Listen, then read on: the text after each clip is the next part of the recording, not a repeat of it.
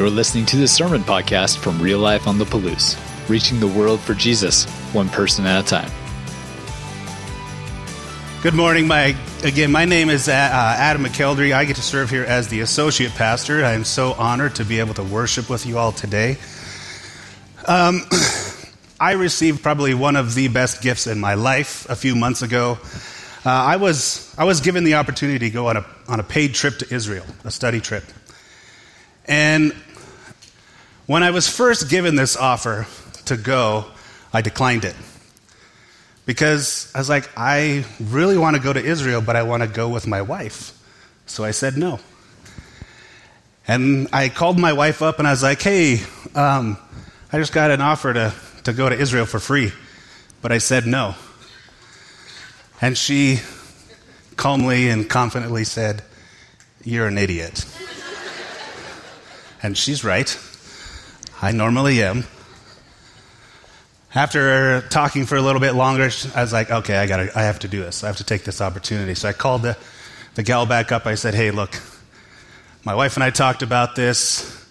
She confirmed it for me. I'm an idiot. I would be honored to take this trip. And so I went.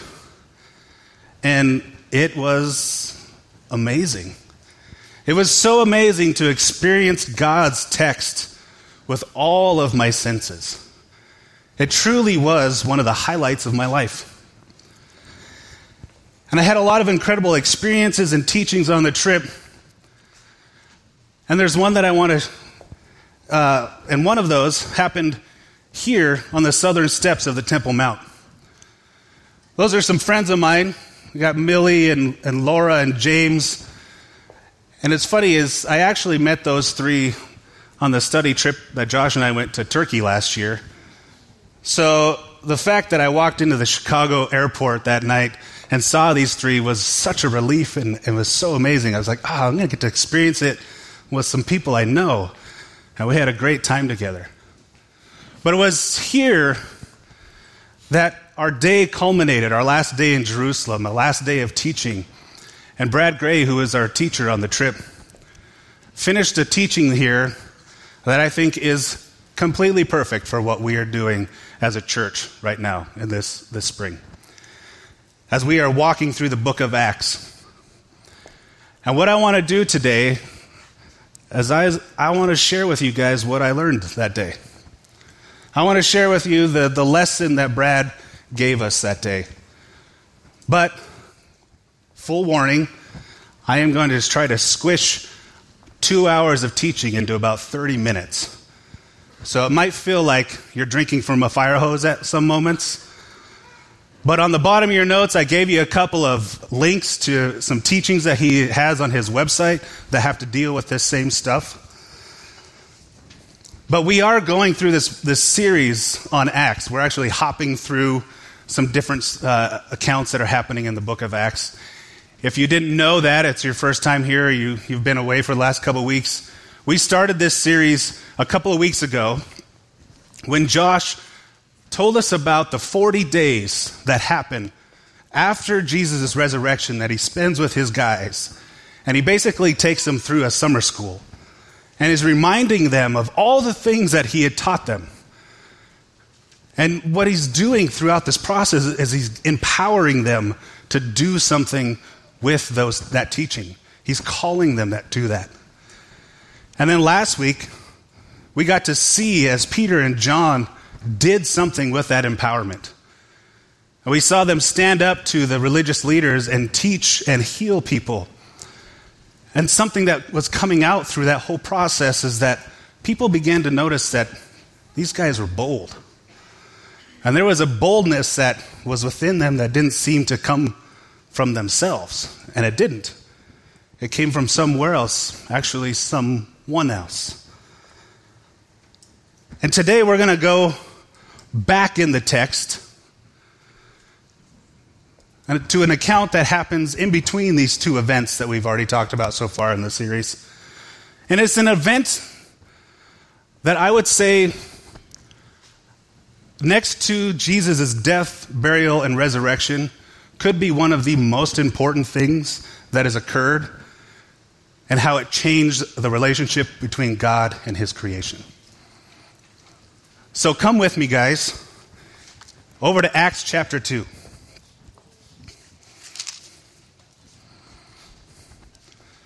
So we're in Acts chapter 2, starting at verse 1. It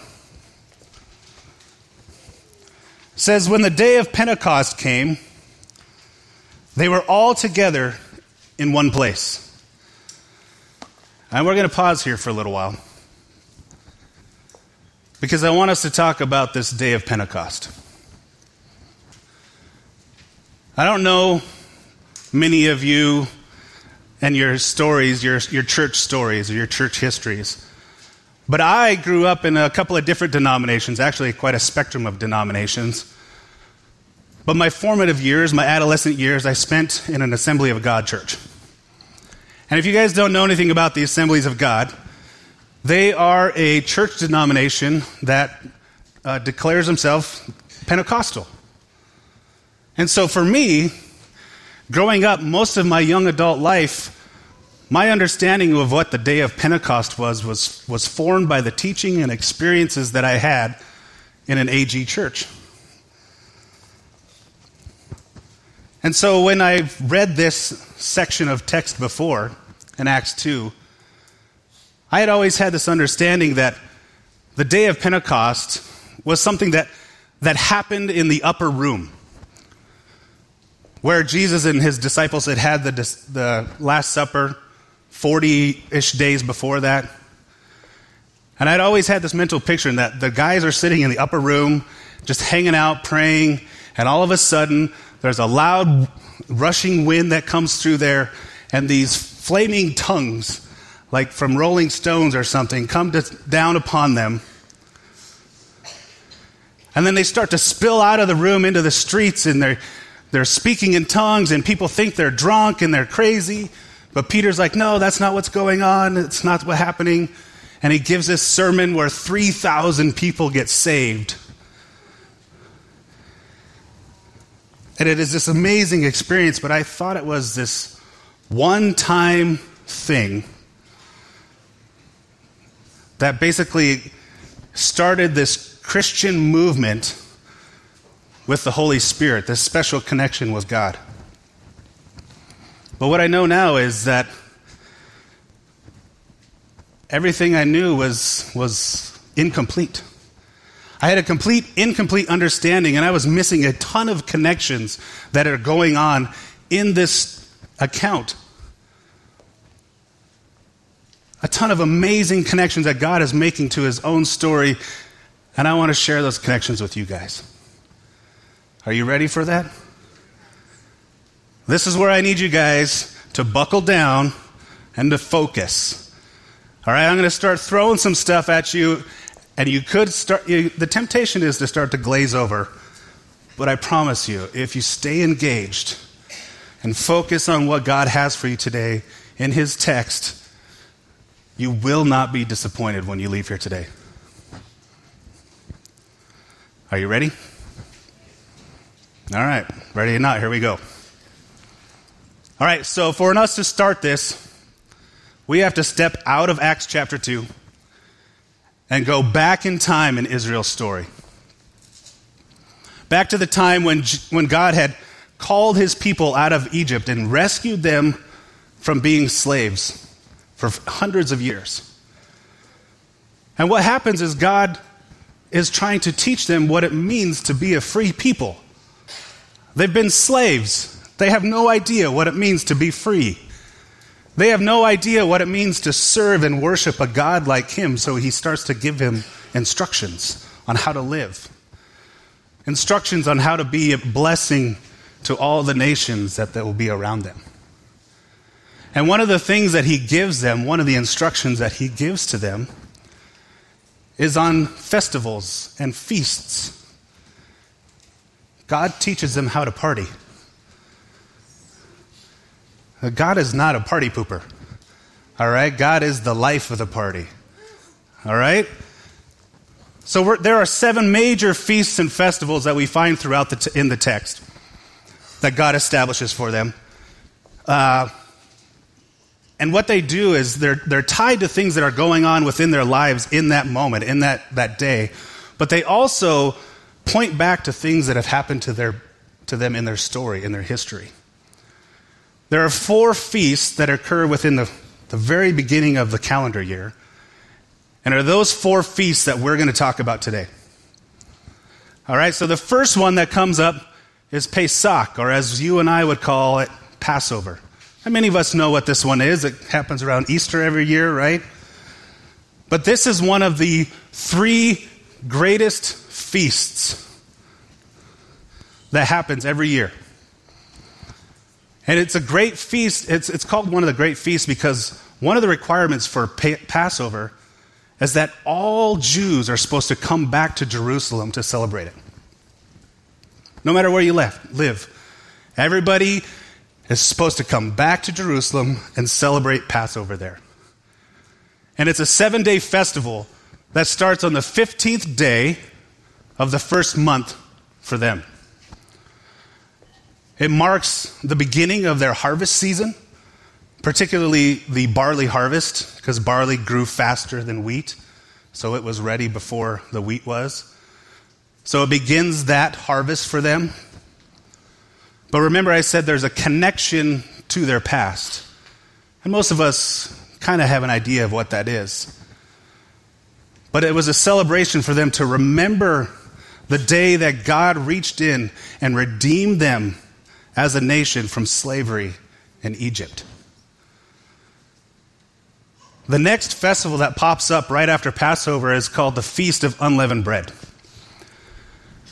Now this one begins the same exact day as Passover, lasts for 7 days as well.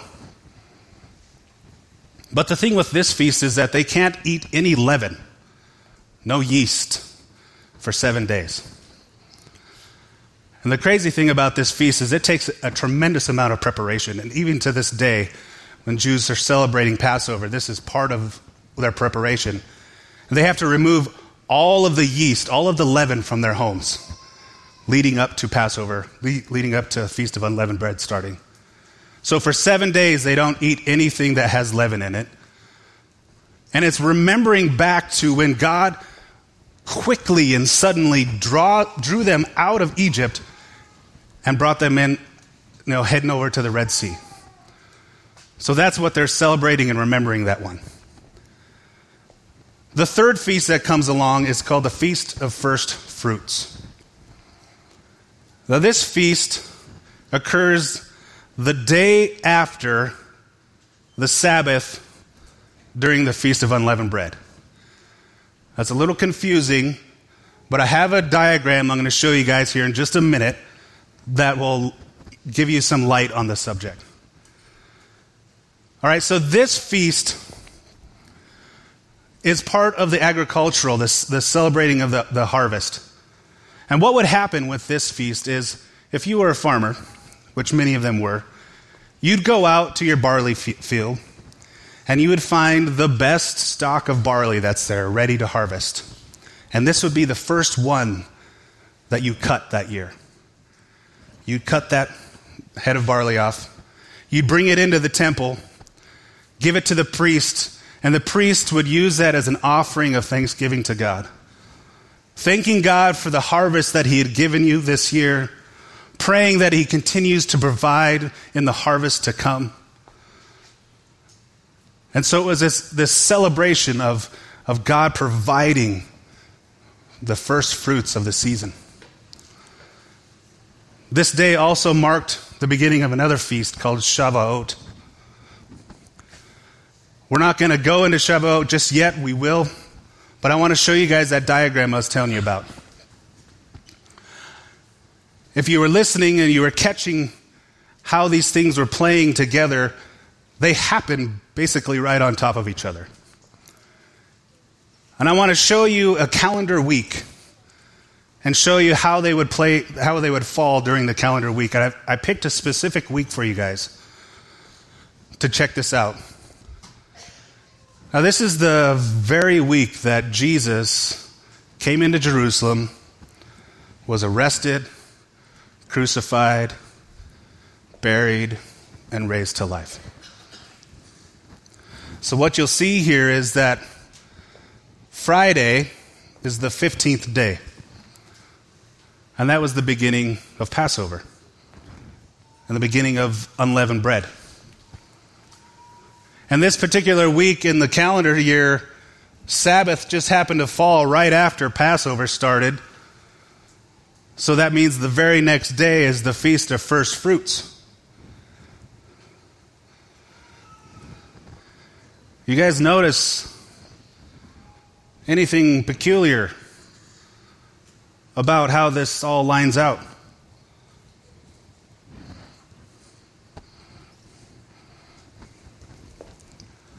Do you see how these specific events in Jesus' life happen on the exact day these feasts, these festivals are occurring?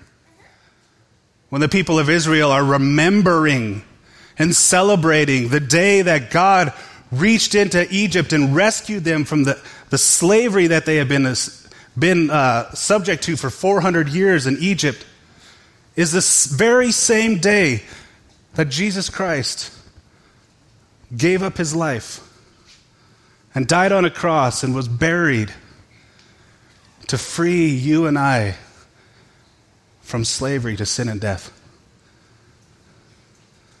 And 3 days later,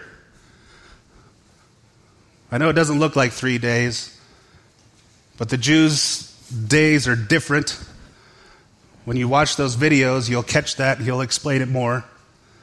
But 3 days later, on the Feast of First Fruits, Jesus rises from the dead to be the first fruits of the resurrection and the resurrection to come. There's no way this happens by accident, guys. How cool is God? How cool is God that he, at the fullness of time, Paul tells us, he sent his Son so that this exact thing could happen. But there's more. There's more to the story. Remember I said Shavuot begins on the Feast of First Fruits on the 17th. Now Shavuot is also known as the Feast of Weeks. It is also one of the 3 great feasts or festivals that occurred during a year. Passover, which we already talked about. There's one called the Feast of Booths or the Feast of Tabernacles. That happens in the fall. But those two feasts are different from the Feast of Weeks because those 2 feasts are 7 days long. Shavuot is a 1-day celebration. So why is it called the Feast of Weeks? Because what's going on is God tells them to count 7 Sabbath days, 49 days, from that day of the Feast of First Fruits. And on the 50th day, they are to celebrate. And they are celebrating the barley harvest coming in and the beginning of the wheat harvest. But it is on that 50th day that this occurs. Now that number is very significant. You know, most of our New Testament is written in the Greek language. And in the Greek, the word for 50th day is Pentecoste. Or we might say Pentecost. This is the day of Pentecost. The day that we're talking about back in Acts 2. My misunderstanding as a kid that this was a 1-day event that was catapulting this new movement of Christianity in this relationship with the Holy Spirit was incorrect. Pentecost had been happening for thousands of years. And they've been celebrating the harvest that was going on. But there was something else. There was something they were remembering the day of Pentecost. And they were looking back in their story and remembering the day that God gave them Torah at Mount Sinai. The day that he gave them his very words, his very instructions on how to live, how to fulfill that promise of being a blessing to all nations. I want to do something with you guys today. What I want you guys to do is we're going to travel back to Exodus chapter 19 and 20 together. But what I want you to do is I want you to check out and look at this picture of the Sinai Mountains. And as you're looking at this, I want you to imagine yourself in the midst of the people of Israel. And you're back in that day when God gives them Torah. And I'm going to read from Exodus 19 for you, and I just want you to listen. Listen to what's going on that day. Listen to the different elements that are present as God comes down. On the morning of the third day, there was thunder and lightning, with a thick cloud over the mountain, and a very loud trumpet blast. Everyone in the camp trembled. Then Moses led the people out of the camp to meet with God, and they stood at the foot of the mountain. Mount Sinai was covered with smoke because the Lord descended on it in fire. The smoke billowed up from it like smoke from a furnace, and the whole mountain trembled violently. As the sound of the trumpet grew louder and louder, Moses spoke, and the voice of God answered him. And the Lord descended to the top of the Mount Sinai and called Moses to the top of the mountain. So Moses went up and received God's word. It is in this moment in their history that they are thinking about on the day of Pentecost every year. In fact, Exodus chapter 19 and 20 is part of the liturgy that they would read every year. There's some other texts that they'd read, but they would read that every year, remembering this moment in their history when God gave them Torah. And that's what Pentecost was.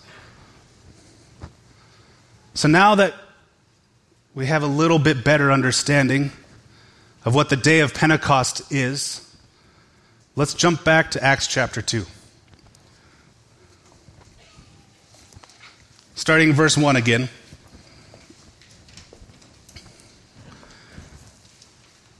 When the day of Pentecost came, they were all together in one place, and suddenly a sound like the blowing of a violent wind came from heaven and filled the whole house where they were sitting. I have to pause for a little bit again. I'm sorry. Many of you might not be thinking of this, but like for me, like I told you growing up, I pictured this happening in the upper room. Because the text says that they were in the house where they were sitting. And so my understanding was, and my mental picture was them sitting in that upper room where they were with Jesus. But I think for us to get the complete picture of what's happening on this day, this very special day, we have to address this first. Because now, from the discipleship and learning that I've had over the years and my experience in Jerusalem, I can definitively tell you all, there is no way this happened in the upper room. No way.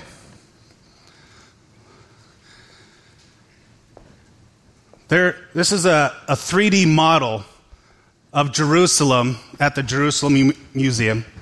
It's to scale. You can see the Temple Mount and how much it dominates the landscape. But the the traditional location of the upper room is in the upper left section up there. And I think you can notice how close those buildings are. And they didn't just do that for fun. That's how it really is. I've walked through the streets of the old city. Like, those are tiny streets. And the buildings are super close together. There is no place up there for 3,000 people, over 3,000 people, to hang out and listen to a sermon from Peter. It's logistically impossible. That's just one of the reasons why I don't believe it was up there. There are other logistic reasons, but I want to jump to some textual reasons. Throughout the text, the temple of God is referred to as his house. It's because that's where he resided. God lived in the temple.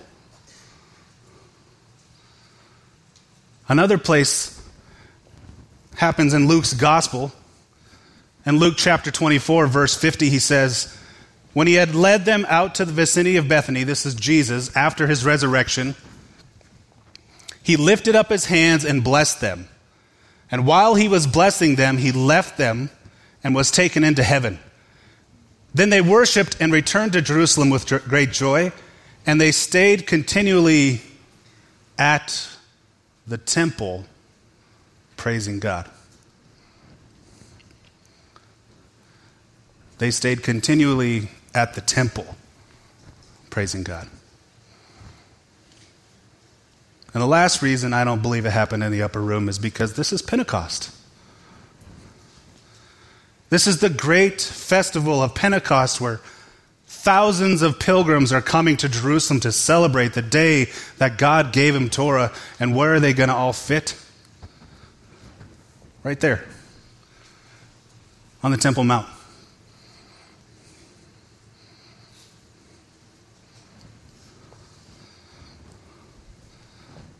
That's where it happened.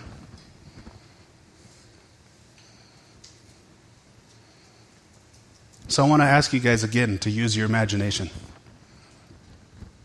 And picture yourself up there on the Temple Mount with thousands of other Jews from all around the world celebrating the day that God gave you Torah. And listen as I read Acts chapter 2 and what's going on.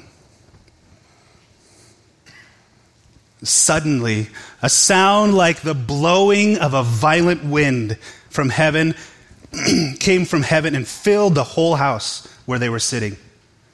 And they saw what seemed to be tongues of fire that separated and came to rest on each one of them. And all of them were filled with the Holy Spirit and began to speak in other languages as the Spirit enabled them. Now there were staying in Jerusalem God-fearing Jews from every nation under heaven. And when they heard this sound, a crowd came together in bewilderment because each one heard their own language being spoken. Utterly amazed, they asked, "Aren't all these who are speaking Galileans?" Amazed and perplexed, they asked one another, "What does this mean?" Some, however, made fun of them and said, "They've had too much wine."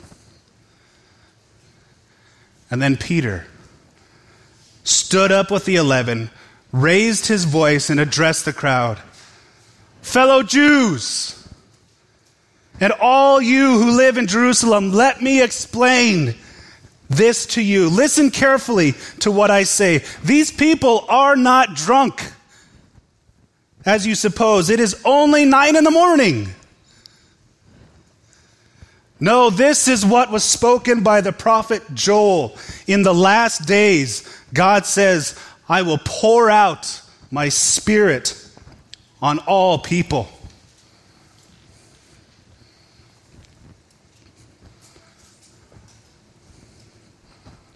Does this sound familiar? Doesn't this sound like what we just experienced at Sinai? I hope it does, Because it is. It is Sinai happening again on the day of Pentecost on the Temple Mount. It's happening all over again. You see, at Sinai, they were on a mountain. And same with Pentecost. They were on the Temple Mount. It was also called a mountain. At Sinai, there's thunder and lightning going on, a great storm happening. At Pentecost, a rushing wind. Sinai talks about a trumpet that is blasting, and there's a trumpet blast at Pentecost also, which I didn't hit this morning, but when you watch those videos, Brad will tell you where the trumpet blast comes during Pentecost. There's fire and smoke at Mount Sinai. And there are tongues of fire coming down at Pentecost. Fire and smoke is always a representation of the presence of God. God came again at Pentecost. And like at Sinai, where he gave the gift of his word to his people, instructions on how to live, how to go out into the world and show people who he was and how he was different. At Pentecost, he gave another gift. It was the gift of his Holy Spirit. So that once again, his people can go out into all the world and introduce them to who our God is. But there's a pretty big difference this time. Because before this day, in order for people to experience the presence of God, they'd have to go to the temple, because that's where he lived. But on the day of Pentecost, that all changed. You see, Pentecost was the day that God changed his address from a building to his people.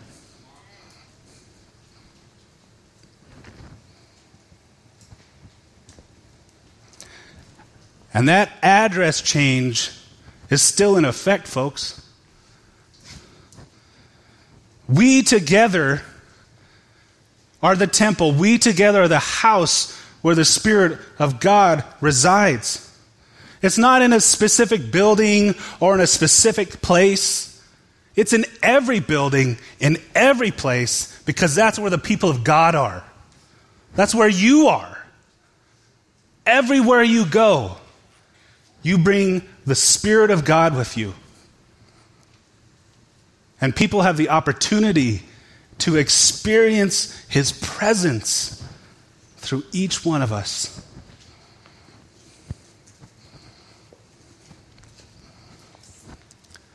That's some pretty exciting stuff.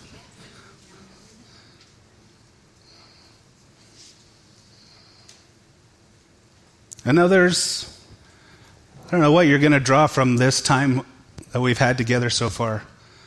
But if I had to suggest a couple of things that I hope that you walk away with today, it would be this. First, we serve a very intentional, brilliant God, that nothing happens by accident. And he shows off how awesome he is when you look at how deeply connected his text is, how deeply connected his story is from the beginning to the end. It's all here. This collection of books, of letters, of writings and poems, this is awesome stuff. But I know how intimidating it can be sometimes when you look at this thing. Now, you hear something about how all these things are connected, and the festivals and Jesus dying and on the cross and the Pentecost and the Holy Spirit, and you're like, man, how would I ever find that out on my own? Where do I go to find out all this information? It's daunting. It's intimidating. I'm right there with you guys.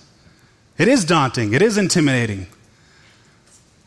But here's what I know for sure is that this book, this collection of books is not intended for us to study on our own.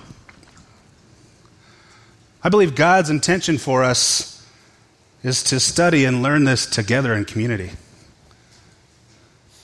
To learn from one another what God is doing in their lives and how He's revealing the truth to them. If you're trying to do it on your own, you're missing out. Just last week, I had the opportunity to sit down with my mentor, and we had a Zoom call because he's on the other side of the country. But I set up this mentorship with this man because I respect how he studies the text. I respect his knowledge, and I want him to fill me with it. I want to know how to do what he does. And for an hour, we sat and talked about a specific section of text that I've been studying for a few weeks, that I've been trying to understand better. And I shared with him what I was seeing, what I was learning from it, and he did the same. He's like, here's what I've learned. Here's the research I've seen with this. He shared with me what his mentor has showed him with that. And it was awesome. Even though at the end of it, the conclusion was like, well, I don't know what's happening here. There's lots of theories, but no one can say for sure. I was like, oh, well, on to the next thing, I guess. But it was amazing to study the text in community. And finally, real life. The thing I want you guys to walk away with today is a new understanding and excitement for who the Holy Spirit is. He's a gift. A gift from a loving Father. And we cannot treat this gift like the sweater your grandma knit for you and gave you on Christmas that you only wear when she's going to be around. Like the Holy Spirit is not a sweater to put on because you're coming to church or because you might see a fellow Christian. If you've made that commitment in your life to follow Jesus Christ and surrender your life to Him and make Him Lord and Savior, He has gone to the Father on your behalf and asked Him to give you the Holy Spirit. A comforter, a helper,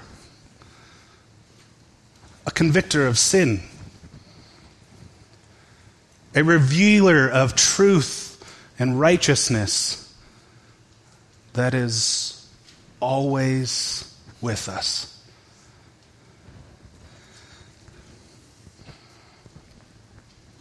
God changed His address at Pentecost, folks. He's no longer in a building. He's in you and I.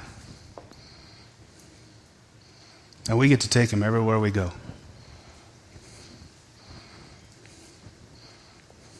And we get to celebrate that. Each and every day we have the opportunity to show our world, our community, our workplace who our God is. And they have the opportunity to experience His very presence because He lives inside of us.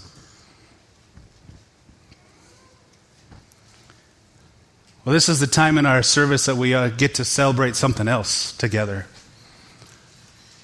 If you're new with us, we take this opportunity each week to celebrate communion. You don't have to be a partner here or even a regular attender at Real Life to celebrate with us. We just ask that you've made that decision to commit your life to following Jesus, making Him the Lord and Savior of your life. If you've done that, please celebrate with us. If you haven't, please refrain. Just like the festivals that we've spoke of today, communion is a time that we get to celebrate and remember. We celebrate that we're all together worshiping the God of the universe as one. And we remember the day that Jesus gave His life to free us from the slavery to sin and death. Scripture tells us that on the night that he was betrayed, he was having a Passover dinner with his guys. And during the dinner, he takes the bread and he breaks it and he says, "This is my body, which was broken for you. Do this in remembrance of me." Let's remember and celebrate together. And then after the meal, he took the cup. He said, "This is the cup of the new covenant in my blood, which I will pour out for you. Do this in remembrance of me." Let us remember and celebrate together again. Heavenly Father, first off, I just want to say thank you. Thank you for the gift of mothers. Thank you for the gift of fathers. But mostly, Lord, thank you for the gift of your Holy Spirit. Lord, thank you that you have sent your Spirit down here to help us, to comfort us, to reveal your truth to us. Thank you that you have not forsaken us or left us, Lord, to be on our own, but that this Spirit empowers and emboldens us to go out into the communities, to go out into the world and show people who you are. Let people experience who you are, experience and feel your presence through us, Lord, each and every day. We love you. We thank you. We praise you. In Jesus' name, amen. Thanks for checking out this message from Real Life. You can find out more about us by visiting liferotp.com and connecting with us on Facebook and Instagram. Until next time, have a great week.